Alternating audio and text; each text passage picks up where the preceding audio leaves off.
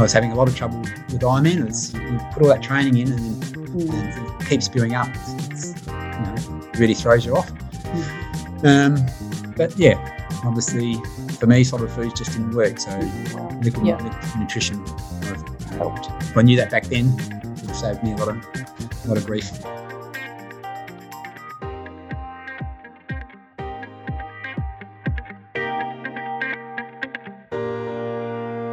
Hello and welcome to the Long Munch, the nutrition podcast for runners, cyclists and triathletes. I'm your host, Steph Gaskell, and I'm joined, as always, by my co-host, Alan McCubbin. How are you, Alan? Pretty tired, Steph. It's coming towards the end of the uni semester here in Australia, and I've been writing exams. And that's had deadlines when you have to get the exam submitted in order to get all electronic these days, in order to get it all done and ready in time for our students to do their end of semester exams. So been tapping away on keyboards for the last few nights getting all of that done. So yeah, looking forward to that being finished just in time for their last assignment to come through, and then have to do the marking for that, and then the exam obviously will have to be marked as well. So yeah, it's a busy few weeks of the end of a semester, I guess, for any people working in teaching roles in universities is always a bit crazy. Never-ending marking, fun times. Yep. How about you? What have you been up to? I've been doing a bit of marking too, which is fun. I can understand now. I've got a family of teachers, so I can understand now when they complain about all the marking that they have to do, and I only have to do like a tiny little fraction. So I actually find it quite enjoyable. And I've been able to recruit a few more participants, which is fantastic. So yeah, just shot out some more emails the other day, and been lucky enough to recruit from that. So this week just been in the lab with three study days, which is great. So yeah, just working away at getting those studies done. Awesome. And freeing up the lab for you, Alan, when you're having fun there for running for 5 hours. Well, my first one for my 5-hour sodium study comes in next week. So, yes. I'm trying to get myself fit enough to run 5 hours. Well, there you go. Then you can join. I know. I'm trying. I'll see. Excellent. Yeah. See. So, see how we go.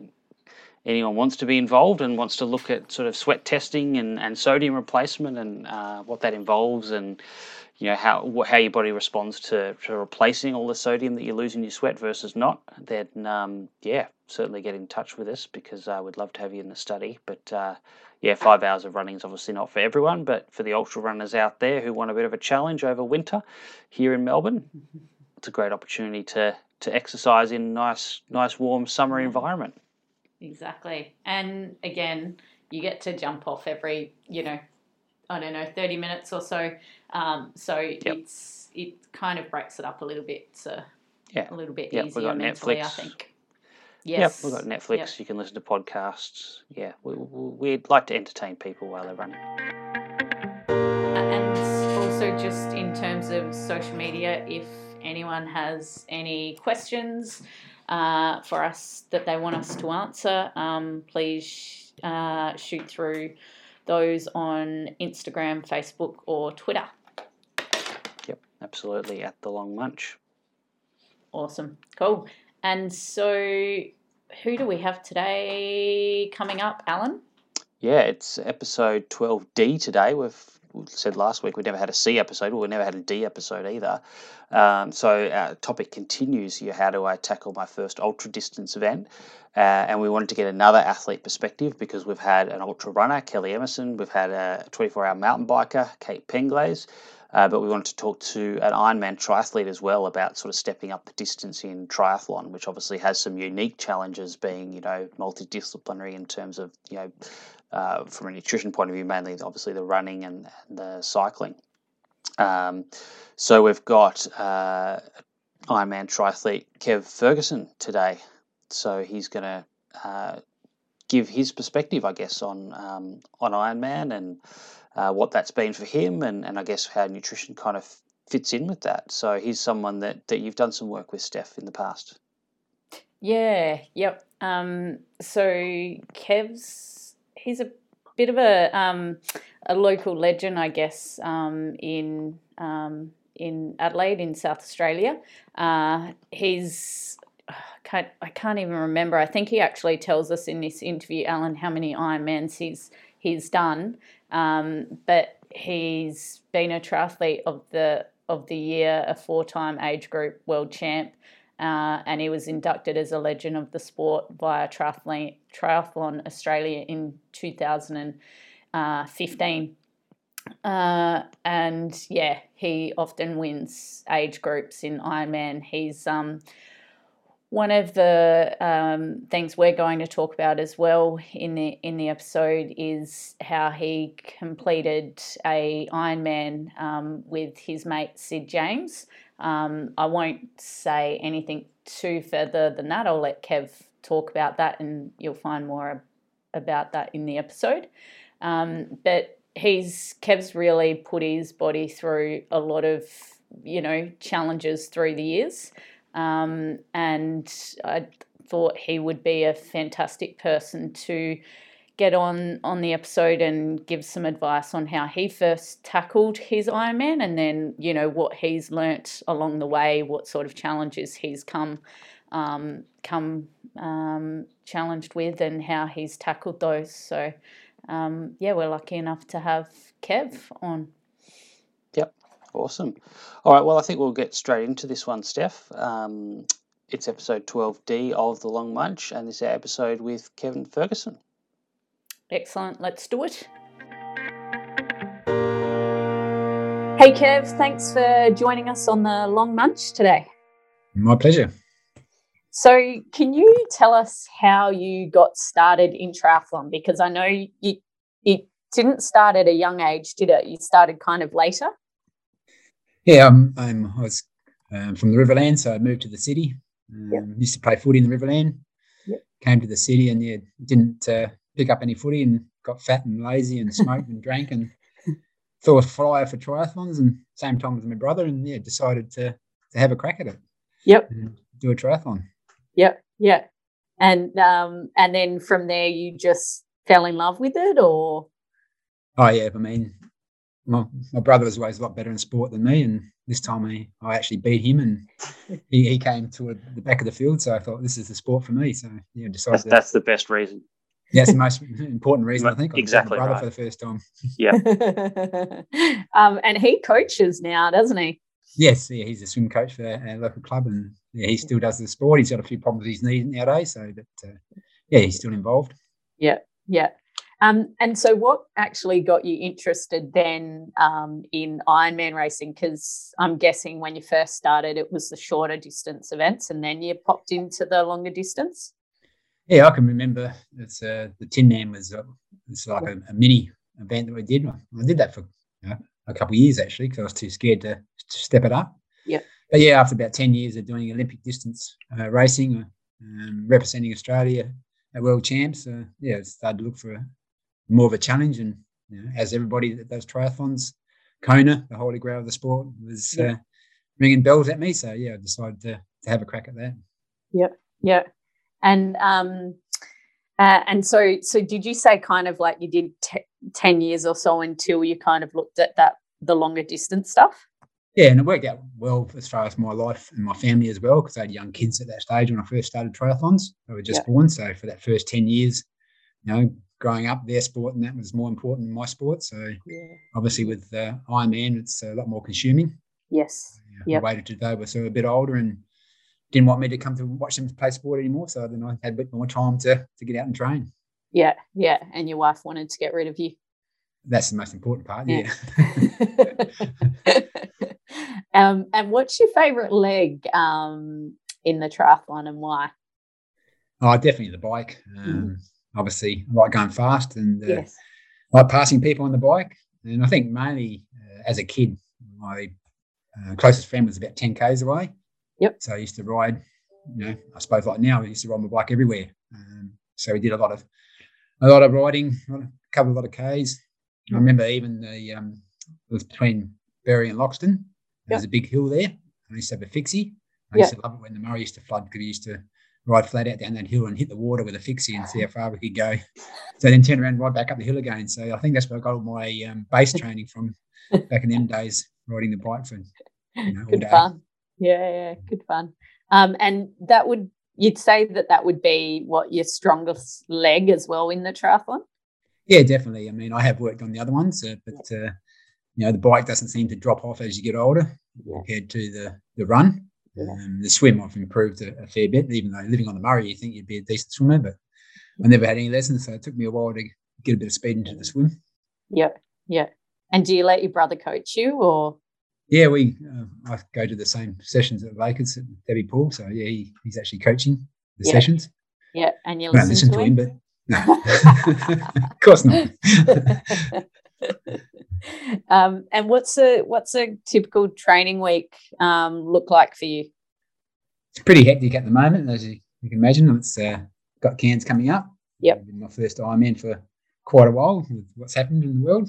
And so they're looking forward to it. So I'm only sort of doing 3 main sessions. Tuesday on the bike, I go up the hills. Thursday's a time trial, and then Saturday obviously is very long. And then I have one recovery week on the bike.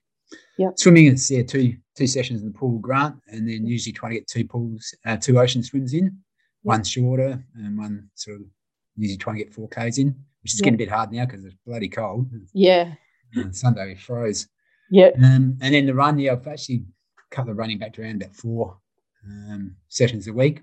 Yeah. You might not have heard I've had a double disc replacement, so things have changed a fair bit in my life. So I'm starting to get back, and looking forward to Cairns. It's been my first Ironman since the disc replacements. Yeah, and so that's going okay. Your running's going okay after that. Yeah, that seems to be holding up okay. So pretty happy with it. Yeah, awesome. And you've been in the sport for a long time now. I know you'll have a lot of memorable experiences in Ironman. Is there any one particular one that stands out for you? I suppose winning a world championship, and especially Kona, was pretty special. I always remember that. But I think something that I will cherish forever is seeing Sid become an Ironman with a little help from me. That's, Busso. That was just something very special. Doing something for somebody else and fulfilling their dreams is a lot better than fulfilling your own dreams. Yep. And can you fill in the listeners on that, on what you did there? Yeah, I was stupid. I decided to tow a close friend of mine around who's a quadriplegic around an Ironman course. I always remember it gave me the inspiration when I seen Rick and Dick Hoyt do it in Kona. And Sid's weighs 70-odd kilos, a little bit different, and the chair in that was 100 kilos that I had to tow around. So, and as you could remember at Murray Bridge, we did the Sufferfest, how hard it was, especially on the bike, towing 100 kilos, and it came up quite windy. Yeah. And Busso was the same. It came up windy on the bike towards the end, and I had to push pretty hard to make sure I made the cutoff on the bike. Yeah. But we made it. We made it with a bit of time to spare, and the run, it's a lot easier pushing on the run than towing behind the bike. Behind. Yeah. And what did you do with the swim? I had a blow up kayak and had him in that, and just towed him. And actually, the swim wasn't too bad. You didn't hardly notice it. Okay. I think I swam a 105, which is pretty happy with. That's good. Yeah. Made a few modifications to the kayak and put a fin on it so it tracked better in the water and stuff like that. And you hardly noticed it. A few waves you could feel it jerking you. I've done a few training swims in rough seas, and you could really feel it then. But we're lucky Busso was pretty flat on the day, so it worked out well. Yeah. And can you tell the listeners as well what you were known for doing when you were training for that particular event with Sid? When you were training for the bike leg, how did you go about doing that when you did it by yourself? Yeah, obviously, Sid living down at Victor Harbour, 100 k's away from Adelaide, it was going to be hard to train with him. And obviously, being a quadriplegic, he can't afford to have that much time training as well. So I had a what I call a dummy. It's a wetsuit full of bottles full of water and bladders. And it's the same weight as Sid. Called him Wilson because I used to use it at work for Man Overboard, and his head used to keep falling out. So I used to get out Wilson. But anyhow, I used to tow that around. I could adjust the weight. So if Sid lost weight, I'd take a bit of weight out. Yeah. And it worked out well because it simulated having Sid in the back of the chair. And I used to get some strange looks, only on the run, running along the beachfront, pushing his chair with this dummy in, because Wilson had the face like Wilson didn't. It was a basketball with texture face on it. So everybody used to look at me and think, what that idiot's doing. And they were right, I don't know. I was a bit of an idiot doing what I was doing. And then they saw you on TV and it's like, oh, that's the man that we've been seeing. But it's not Wilson anymore. It's not Wilson, it was a real thing. I was lucky I used Wilson because, obviously at the start sorting out a few problems, and I soon realised that you can't stand up going around the corner with a chair on the back because I actually rolled the cart. So that's one thing. It was good to have that happen with Wilson instead of sit in the back. Yes. Yeah. But it was quite safe. It was a good thing. We had one incident where obviously because they were built for people that were a lot lighter than Sid. Yeah. And we actually broke the attachment to the boom, which is a welded piece of metal. Yep. So we finished up, have to get a solid bit of H-line so the weld wouldn't break. Yeah. So we had a few little issues at the start, but all worked out. I'm surprised actually the bike could handle it, Yeah. Good on Cervelo. I'll praise him up because it's amazing that the bike, amount of training I did with Wilson. Yeah. I used to ride down to Victor Harbour and back every time we had any interviews and stuff with Wilson at the back. So they were big riding days. Yeah. So I did quite a few Ks with the bike with that weight. Held up, and that didn't it end up being like a 3-year stint in the end? Like, because initially, obviously, the sights were set on doing that in Kona with Sid, but logistics and things, I guess, got in the way of that. So then you kind of had to find another event that you could do. Did that end up? Was it 3 years? Is that right? Yes, the Kona October, so we didn't do Busso that year. It was the following year we did Busso, so it was a lead up training to Kona, and then that didn't work out. So then the following year, so all up, 3 years of training to get ready for it. Yeah. And unfortunately, Kona, I mean, that was due to health reasons. With Sid, had massive dehydration, about 4 months behind, and had to have a drip into his bone, and which they couldn't do in Kona. So the risk there, if he did get dehydrated, was too high. So I can understand that, and it actually worked out quite well because I don't think I would have made the cutoff in Kona. It was a pretty tough day, and it was great doing it, making Sid an Ironman in Busso. Yeah, because the support from the crowd was unreal, and as I said, I cherish it forever. Coming across that finish line and the applause, and going into the finishing tent afterwards, where the competitors stood up and clapped us. It was pretty special. And it's the first time it's ever been done too, isn't it? With a quadriplegic, Yeah. Must be the last time with me as well. We just did the Wings for Life actually on Sunday. It's the first time we've done anything together since my operation. So that's raising money for spinal cord injuries. Yeah. So it was done at Big Park on Sunday night. So it was good to be out there with Sid again and pushing him around on the chair. Yeah. Awesome. That's cool. Yeah, nice one. All right, let's talk about preparing for your first ultra distance event. And it sounds like your first Ironman was a while ago now. Can you remember back to what was your first Ironman that you did? Yeah, so I was lucky. The first was mine at Foster, and it was the last Foster, so that was the first one I did there. So back in 2004. Yep. I'll never forget that one. Cool. No wetsuit for the first time as well. Yeah. All right. And so thinking about, stepping up from sort of, Olympic distance or even, 70.3 up to the full Ironman distance, were there particular sort of challenges or obstacles or things that you needed to sort of learn along the way that you sort of struggled to kind of piece together? Yeah, it was really hard to get a lot of information about Ironman sort of training and what to eat, etc. back then. We sort of asked a couple of friends, with a couple of our Lakers that were doing it, but they tend to sort of hide their little secrets, obviously. And yeah, there wasn't all that information on the internet, hardly any books out there. So it was a bit of trial and error yourself to see what worked at the very start. And yeah, trying to ask as many questions as possible to get that information. Yeah. And so for anyone who's maybe sort of looking at stepping up distances in triathlon now, obviously, as you said, there's probably a lot more information. Is there anything that you think, any particular resources or places that people can go that you think are particularly good for sort of helping with that transition? Yeah, I mean, actually, in a way, I think it's just as hard for people now because there's so much information out there, and to sort of sort out what's right and what's wrong, and everybody's different, and everybody's got their ideas. So, you know, what I say, it could be different for what's going to suit them. As I always say, you know, practice in training. I tend to say practice in actually racing, because training doesn't simulate what you do in racing. And that's why I've said before that you should build up to an Ironman. Don't just go bang straight into it. But yeah, I'd you know, if you're struggling, seek advice. That's the best way of going. As I did with Steph, she helped me out big time. Sorted my problems out. Yeah. Okay. Yeah, and I think that's been a consistent message. I mean, we've spoken to Kate Penglaze, who's a 24-hour mountain biker, and also Kelly Emerson, who's an ultramarathon runner.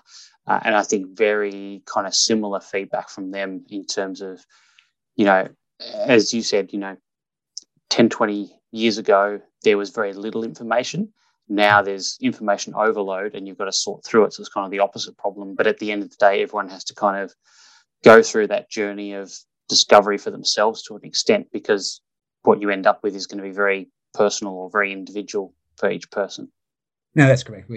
Our body reacts to different things differently. So you're going to have to, unfortunately, try and suffer and move on to something different. Yeah.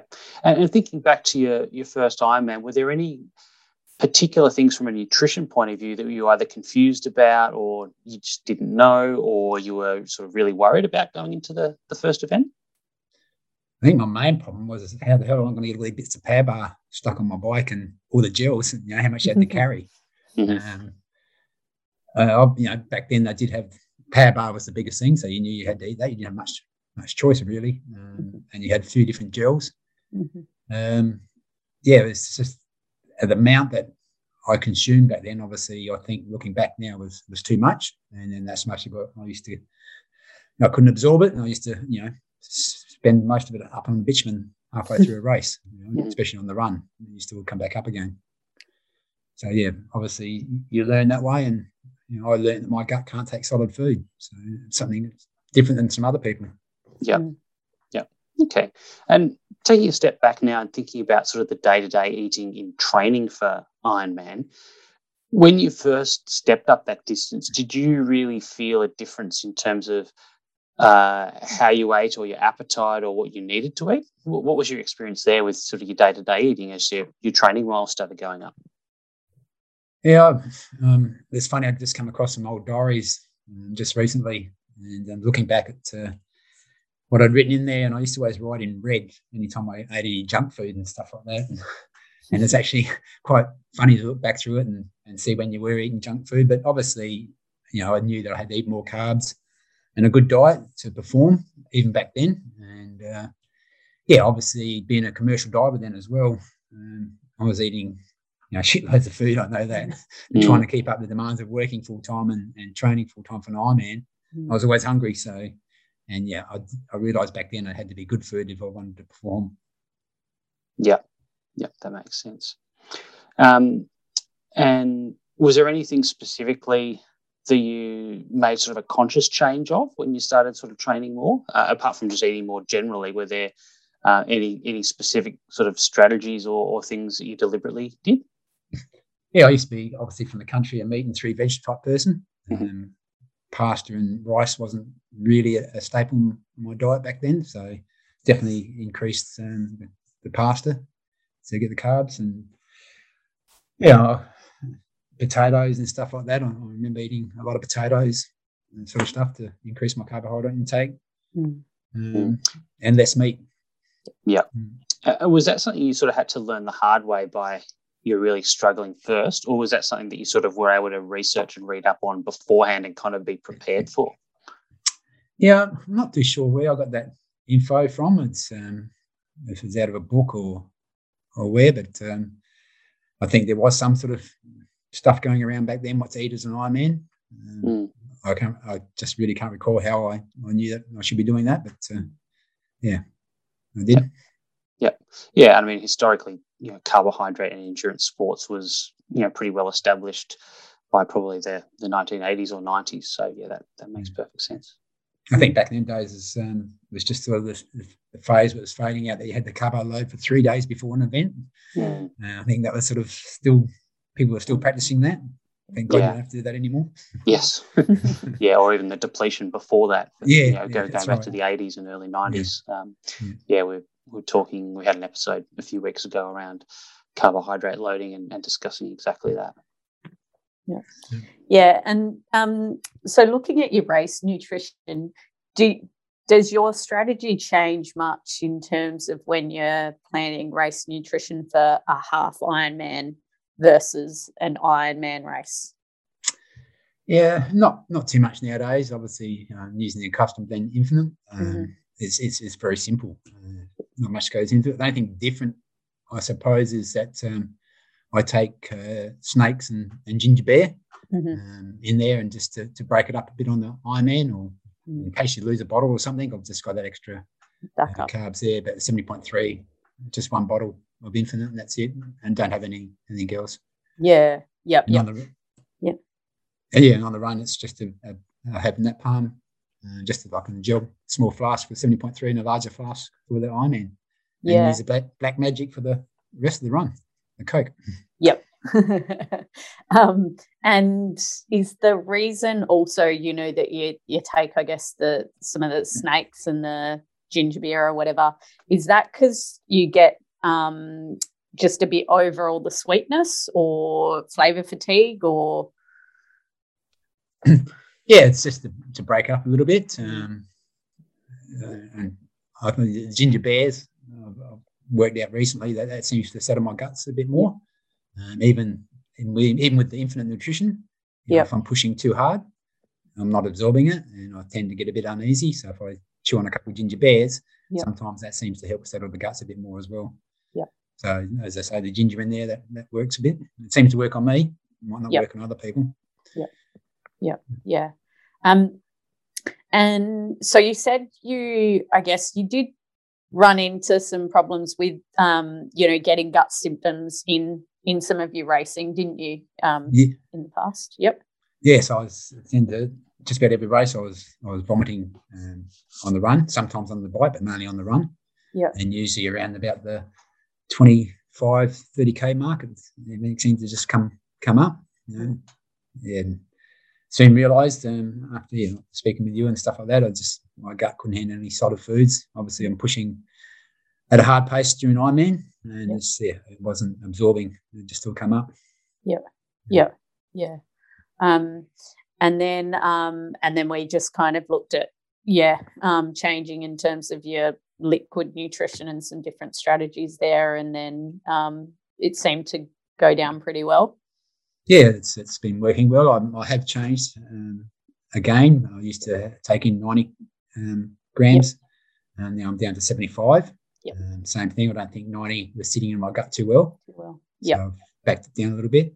And I don't know, as you age, things do change. So keep sort of changing things to however it's working and not working. So at the moment, 75 seems to be going down quite well. Yeah. That's been a common theme as well with talking about ultra endurance nutrition with the other athletes as well, just in terms of how you might have something that works for you maybe for a few years even, but then it can change, or for whatever reason, whether it be your gut changes, your taste buds change, you get sick of what you've been doing for so long, and you just need to continue to adapt and learn what works for you. Yeah, definitely. Yep. Does the longer distance make differences in nutrition on the bike versus the run, greater or smaller? I obviously, yeah, on the Ironman, you need to try and get all your carbs in that you've taken with you, so that you can get through the run. And obviously, it's the same amount per hour, but because, as you say, I'm out there for 5 hours instead of the 2.5 on the 70.3, so you are consuming that liquid nutrition, and the longer you consume it, the chances are it's not going to stay down there. Yep. So yeah, it's a fine line between getting it right, and if you go too hard at the start, and it doesn't absorb at the start. So I've learned that lesson too. If I've taken off and thought I've had a good swimmer, when I get away from a pack or something, can push too hard at the start of the bike, it can come unstuck pretty quickly. Yeah. So, to control my pace at the start, to let that start absorbing and then start building up. Yep. And do you see yourself differences between what the top Ironman triathletes are doing, that they might be doing something different to the amateur or more recreational athletes, or do you just find that everyone's individual and you see everyone doing different things?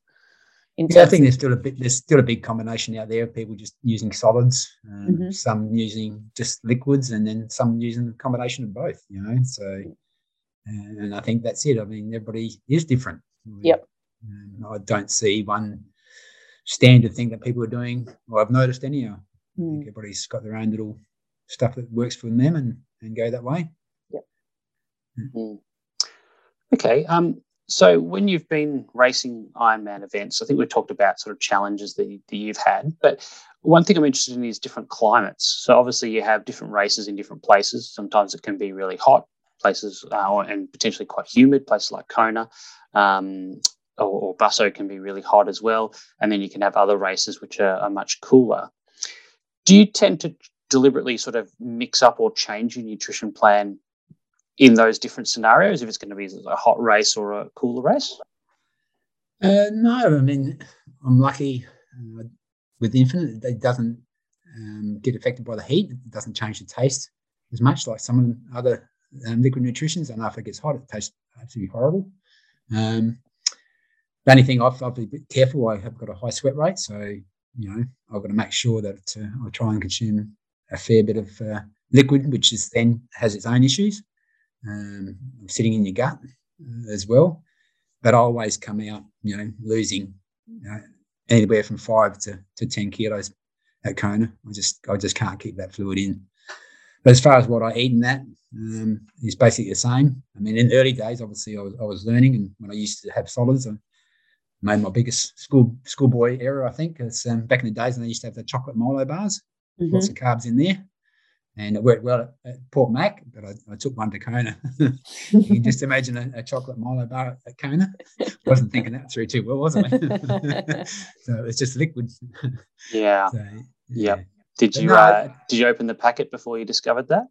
No, because obviously being a commercial diver, my decks, my fingers don't work too well, and so I used to rip just a little corner so it's ready to go. Open it, so I had all this liquid Milo running everywhere in my box. So it was a mess. Yeah. And we were talking, I can't remember who it was with, Steph, but even you talked about the power bars earlier, they're really temperamental to temperature as well. Like the original power bars, they're hard as a rock when it's cold, and they're gooey and sticky when it's hot, and you sort of have this nice range in the middle where they're about right to not break your teeth and not make a mess. Yeah. That's right. If you get somewhere, especially not just the humidity, but it's the sun's shining on there, that you'd see them. They just go all over the top of the tube and run down, and then trying to get them off, it's a bit of a nightmare. Yeah. Because you were doing that sort of that old school where you actually cut it into strips and physically stick the power bar to the thing, not in the packaging. Yeah. Just cut it all open and have little bite-sized pieces on all over the top of your top tube and around the sides of your head stem, whatever you can fit them. Yep. Do people still do that? I haven't seen it for a while. No, it's gels seem to be the most. It's amazing how many gels can people get on top of their top tube. I've seen some pretty amazing sort of setups of gels on top of top tubes. I've even don't seen see the people power bar anymore. No. And I've even seen people get electrical tape and tape a banana to their seat post. Yes, seen that as well. Yeah. Okay, so it sounds like on a hot race versus a cold race, you don't really change the mix of solids versus liquids in terms of how you're going to get your carbs in too much. No, it's basically the same. It's I have 5 scoops per bottle. I did experiment with once with just carrying one bottle. I used to have 10 scoops in a bottle, so that was a bit of an overload on taste. But obviously, you're washing it down with water after every sip. Yeah. But trying to judge over 5 hours the sips that you're taking the correct amount is a lot harder than having 2 lots of 5 scoops in a bottle. It's a lot easier and less room for error, put it that way as well. So that's probably an important learning there is not only is it having the right amount of nutrition with you, but having it, I guess, packaged up in a way that it's easy to keep track of what you've had or not had along the way. That's right. You get carried away and drink too much too soon or not enough. So it's just made that judgment. I mean, it's easy that you've got the drink stations as well, and you're sort of judging that you have. Well, I do have one in between the station and one just as I get to the station, and that tends to work out okay doing it that way. Yeah. And for a race plan like that, do you kind of have, like, I mean, obviously most people have a plan going into the race. I'm going to have this much, per hour or per, like on the run, for example, between each aid station, however far apart they are, depending on the course. Are you someone who has that sort of physically written down somewhere that you can refer to, or do you just sort of have it, you memorized and you sort of tick it off mentally as you go through? Yeah, no, it's let's just say a lucky game with the custom blend. It's pretty simple. As I said, for the bike, it's one in between the 20 Ks and one just before the thing. So it's 2 sips there, and that works out pretty well. I can get rid of both my bottles by the end of the 5 hours.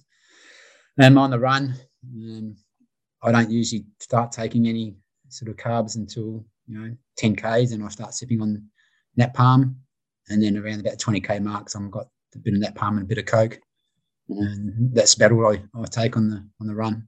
So it's every station then it's a sip of Coke, and every now and again some napalm. Yeah. So it sounds like then, I mean, you can kind of check that off mentally because what you're doing is relatively simple. Like it's not a really complicated plan. Like, some people go in with these huge elaborate plans and while that might be great, it's going to be very hard to make sure you've kept track of everything and done it well, or if you've missed out, unless, you got it written down somewhere on your bike tube or something. Yeah, that's why a lot of people, they've taken a gel every 20 minutes. So, God, just imagine how many gels you have to have in your bike and keep track of that, how many have gone through and that sort of stuff as well. Yeah, and then you start second guessing yourself. Oh, have I missed it? Have I had 2? Have I had none? Yeah, that's right. Yeah, it does get a bit tricky. Okay. Do you see other triathletes, I mean, I'm sure you probably do, struggling to get on top of their nutrition for Ironman races? And if so, are there sort of common things that you see over and over again, the common sort of themes that come up in terms of challenges that people face? Yeah, I'm obviously on the run. That's when it all comes unstuck. You see a lot of people walking. Most of it is because, you see them feeding the bitumen instead of keeping it in the stomach. And obviously, it's just that the nutrition hasn't worked out too well somewhere along the line, like it did with me. It's just they've got it wrong. They've taken it too much too soon, or obviously the ones that bonk, they can easily. There's plenty of food out there. They can come back pretty strong, but the ones that are walking all the way, it's obviously they've lost it all and just haven't got that up and go to keep going because they feel so sick. And how did you go about trying to figure out what was right for you in that sense? Like how much was enough? Yeah, you learn the hard way, I suppose. Trial and error, and things weren't working too well for me. And I was lucky that I got put onto Steph, and we sat down and lucky with Steph that she had contacts with Infinite, and I haven't looked back. I mean, that was my best find. So seek professional advice, and if things aren't working, and find a solution. And Steph definitely did find the best solution for me. And I haven't looked back for them days. I mean, I still have things that go wrong. You can't control that. You might swim in rough seas and swallow too much of the ocean, and then it's going to come unstuck because salt water in the guts doesn't mix with carbs. No, doesn't mix with anything. As someone who does research in salt replacement, too much salt. Not a good thing. No. So yeah, I've had a few races where I thought, yep, everything's going well, but just swallowed too much salt water and things have come unstuck. Yeah. And so what do you know now about nutrition for Ironman events that you wish you maybe would have known when you first started your Ironman? Is there anything that kind of stands out? Jason chest size, I know. Good old Jason. If I knew him back then, if he gave me that magic white powder, things would have been a lot different. I could have saved myself a lot of grief. Yeah. No, obviously, everybody's different. I mean, I keep talking about liquid nutrition for me. It really does work. I was having a lot of trouble with Ironman. You put all that training in and then and it keeps spewing up. It's it really throws you off. But yeah, obviously for me, solid foods just didn't work. So liquid nutrition helped. If I knew that back then, would have saved me a lot of grief. Yeah. And so you mentioned using the particular product, the Infinite, which you can sort of customize the blend. So what was it about that made it viable where it wasn't previously? Was it that you could get more carbs into the same volume of fluid? Was it that you could dial down the flavor, or was it there's something else to it? I suppose I just didn't know it existed back then. But yeah, the best part about being a custom blend, everybody's got their different taste buds. I haven't got a sweet tooth, so you can change the flavour. And obviously you can put, if you get cramps, you can put salt in it. If you want to get a bit of a high, you can get some caffeine in there. You can change. There's so much you can do with the custom blend nowadays. So you've got a lot more options that you don't have with obviously with solid food. Yep. Yeah, I think it was also, it was just about knowing, we kind of know what's in that particular liquid nutrition for Kev, so we could kind of work out whatever carb intake we were going for.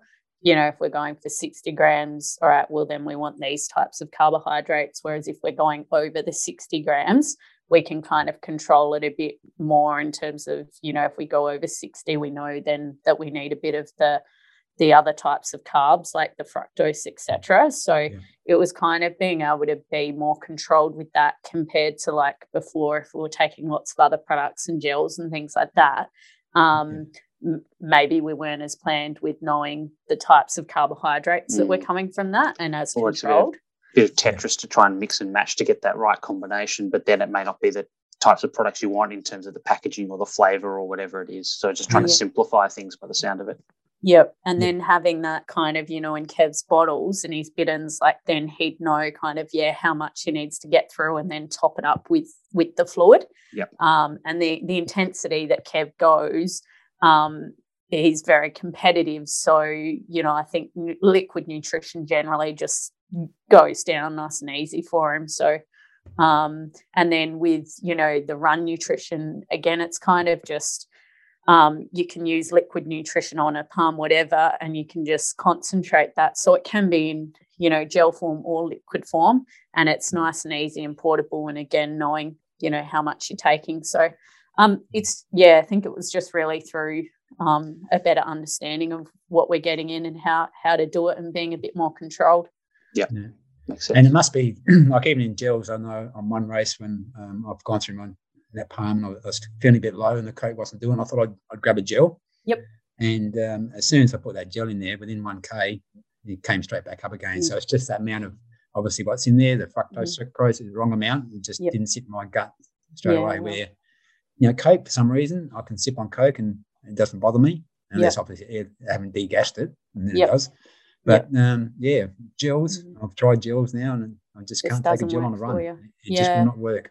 Yeah. So, and that might be with a lot of other people that don't realise as soon as they take a gel, it just doesn't sit in their gut and it'll come up and no one likes spewing. No.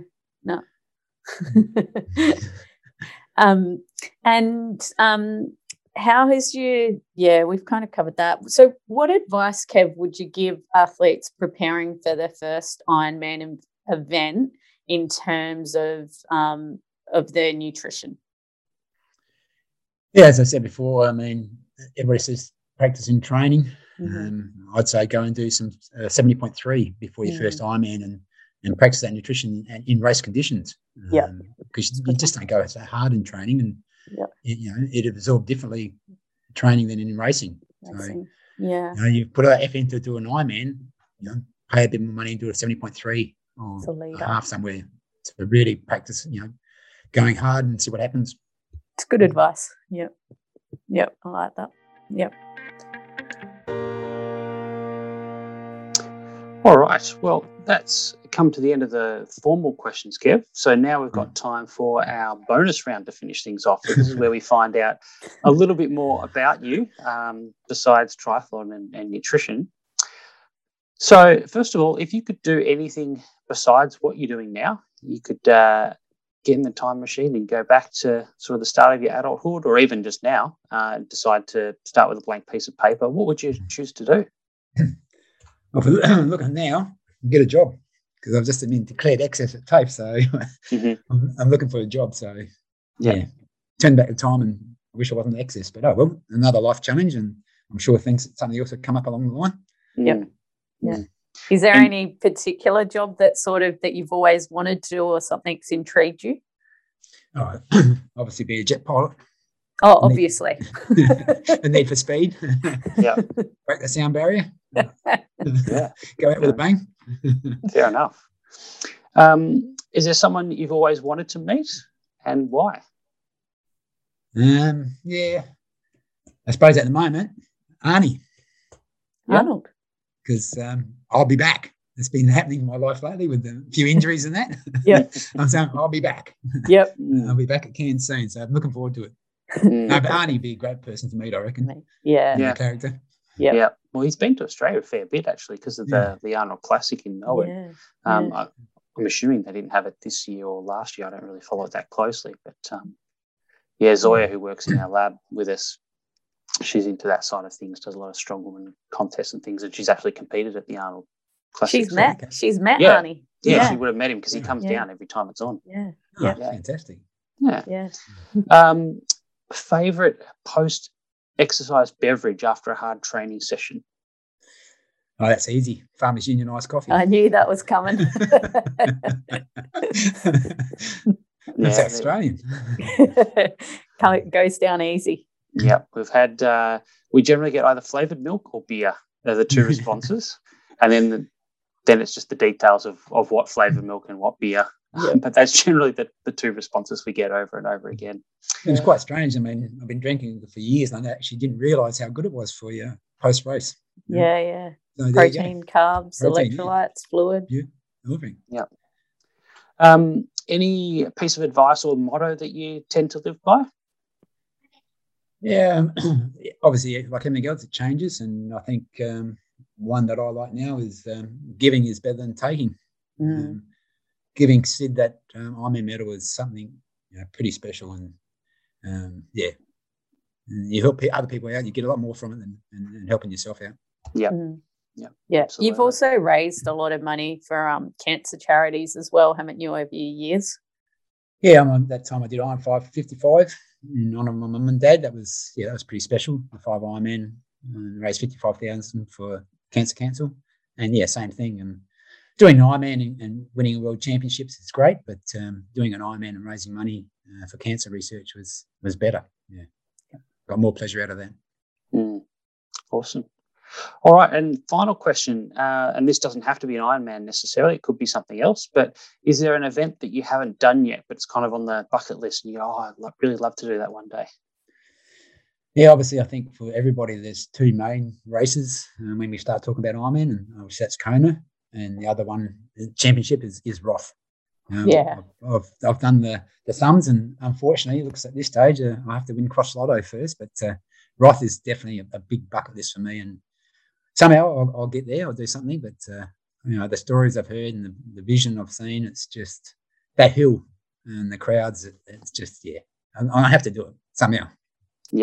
It's funny because we were talking to Nathan Shearer a few podcasts ago, and that was exactly what he said as well. It's like when you watch Kona, I mean, you just you do anything you can to try and get there. And so Roth's the same. Awesome. All right. Well, thank you so much for your time, Kev, and for sharing your knowledge and expertise. We can talk about, and I think this is a theme that's come out from talking to yourself and Kate and Kelly as well over these last 3 episodes, is that, you know, it's one thing to know all the theory about nutrition and what's ideal, but at the end of the day, everyone's got to kind of go out there and just do it, try it, and eventually come up and evolve your own strategy, because it is very individual.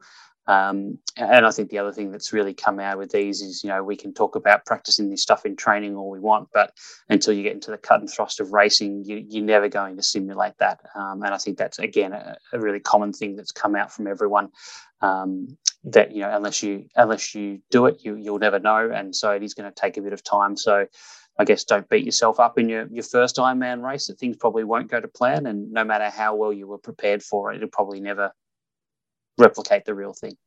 No, and as you say, it changes all the time. And another thing is, I always remember Macca.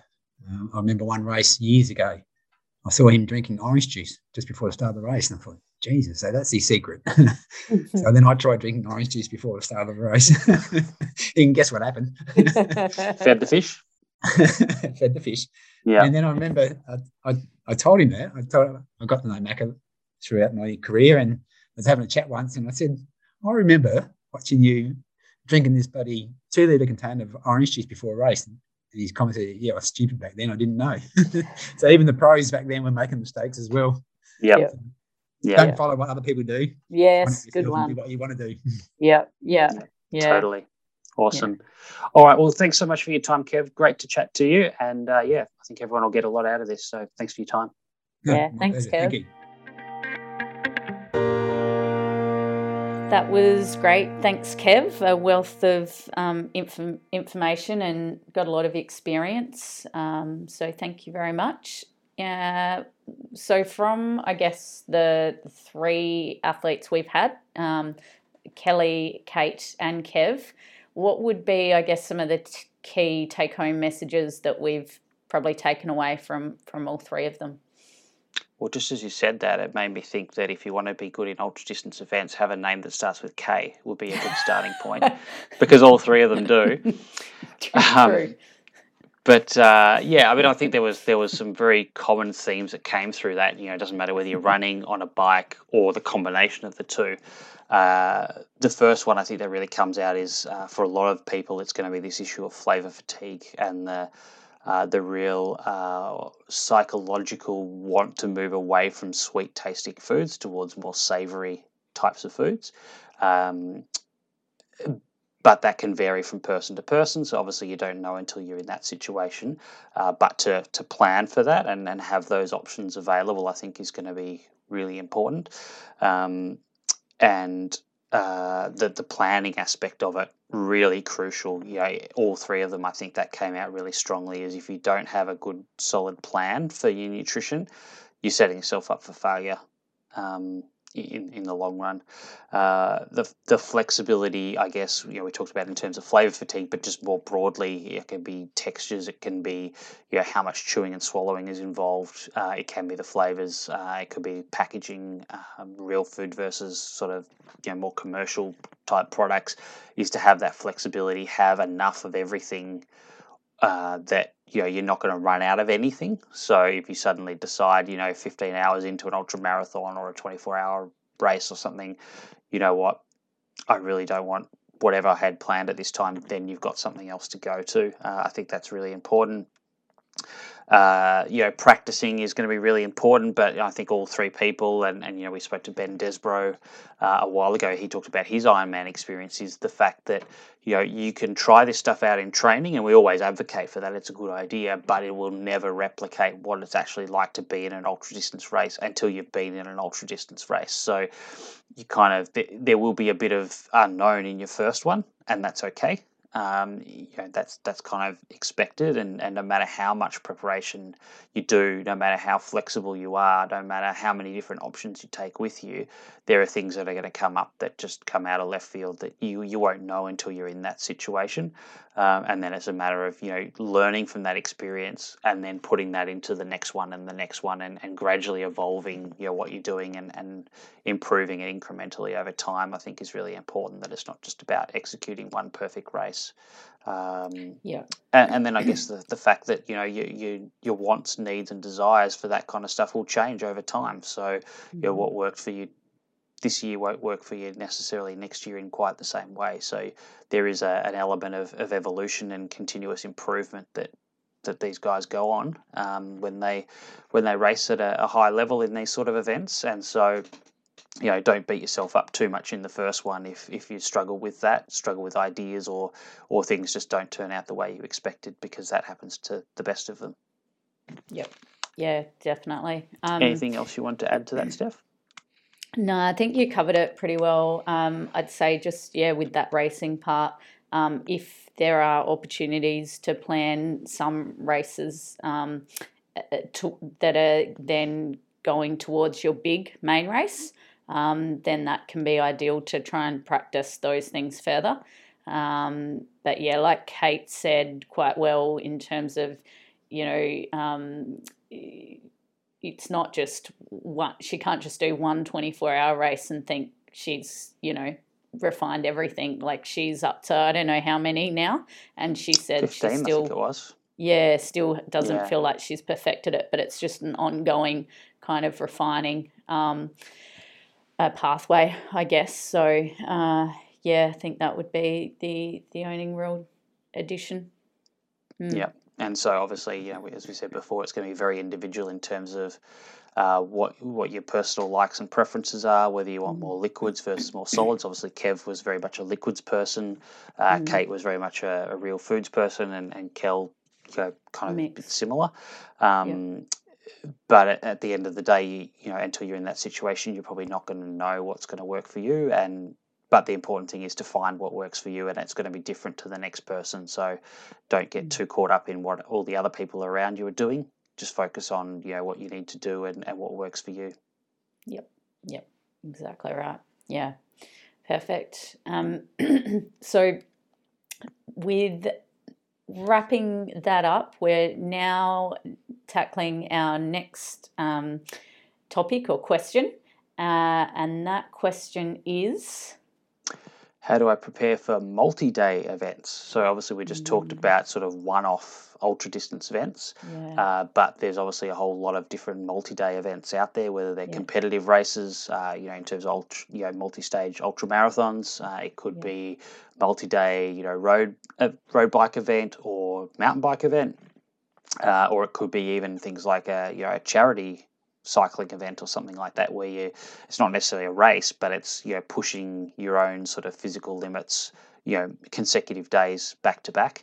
And obviously there's a whole bunch of new considerations that we have to take into account there in terms of recovery and how do I back up from one day to the next. So that'll be a really great topic to explore for episode 13. Yeah, and that was also a request we did have quite early on, I think, from a listener too, Alan, that was interested in that. So so we're hitting that one. And the person that we are lucky enough to have on for this episode? Yeah, really lucky to go to someone who's kind of at the top of the tree in terms of professional stage racing. So we've had a lot of people involved with triathlon and running, not so much in cycling. So for this one, obviously cycling, there is a lot of multi-day events, particularly at professional level. So we've gone and spoken to James Moran, who is a dietitian and nutritionist for Team Ineos Grenadiers, which, for those who know pro cycling will know that that's kind of the top team, particularly in terms of stage racing in pro cycling. They've won, I think off the top of my head, it's something like 8 out of the last 10 Tour de France's, and a whole bunch of other big stage races around Europe as well. So, great to speak to him. And obviously, they're the biggest budget, biggest resource team in the professional cycling peloton, but we were really keen with him to get his perspective on, I guess, what you can do when you have kind of the most resources of anyone in the world, but also how that then applies to people who are, don't have chefs and kitchen trucks and all that sort of stuff with you, and how that can, I guess, the concepts that they use at professional level can still be used with anyone doing a multi-day event, whether it's running, cycling, or whatever. Yep. Yeah. Awesome. Cool. Looking forward to it. And otherwise, any questions, please hit us up on social media, Facebook, Twitter, Instagram at The Long Munch, and you can listen to us on all your popular podcast platforms. Until then, we will say good night, good afternoon, see you later, until the next episode. Will do. See you then.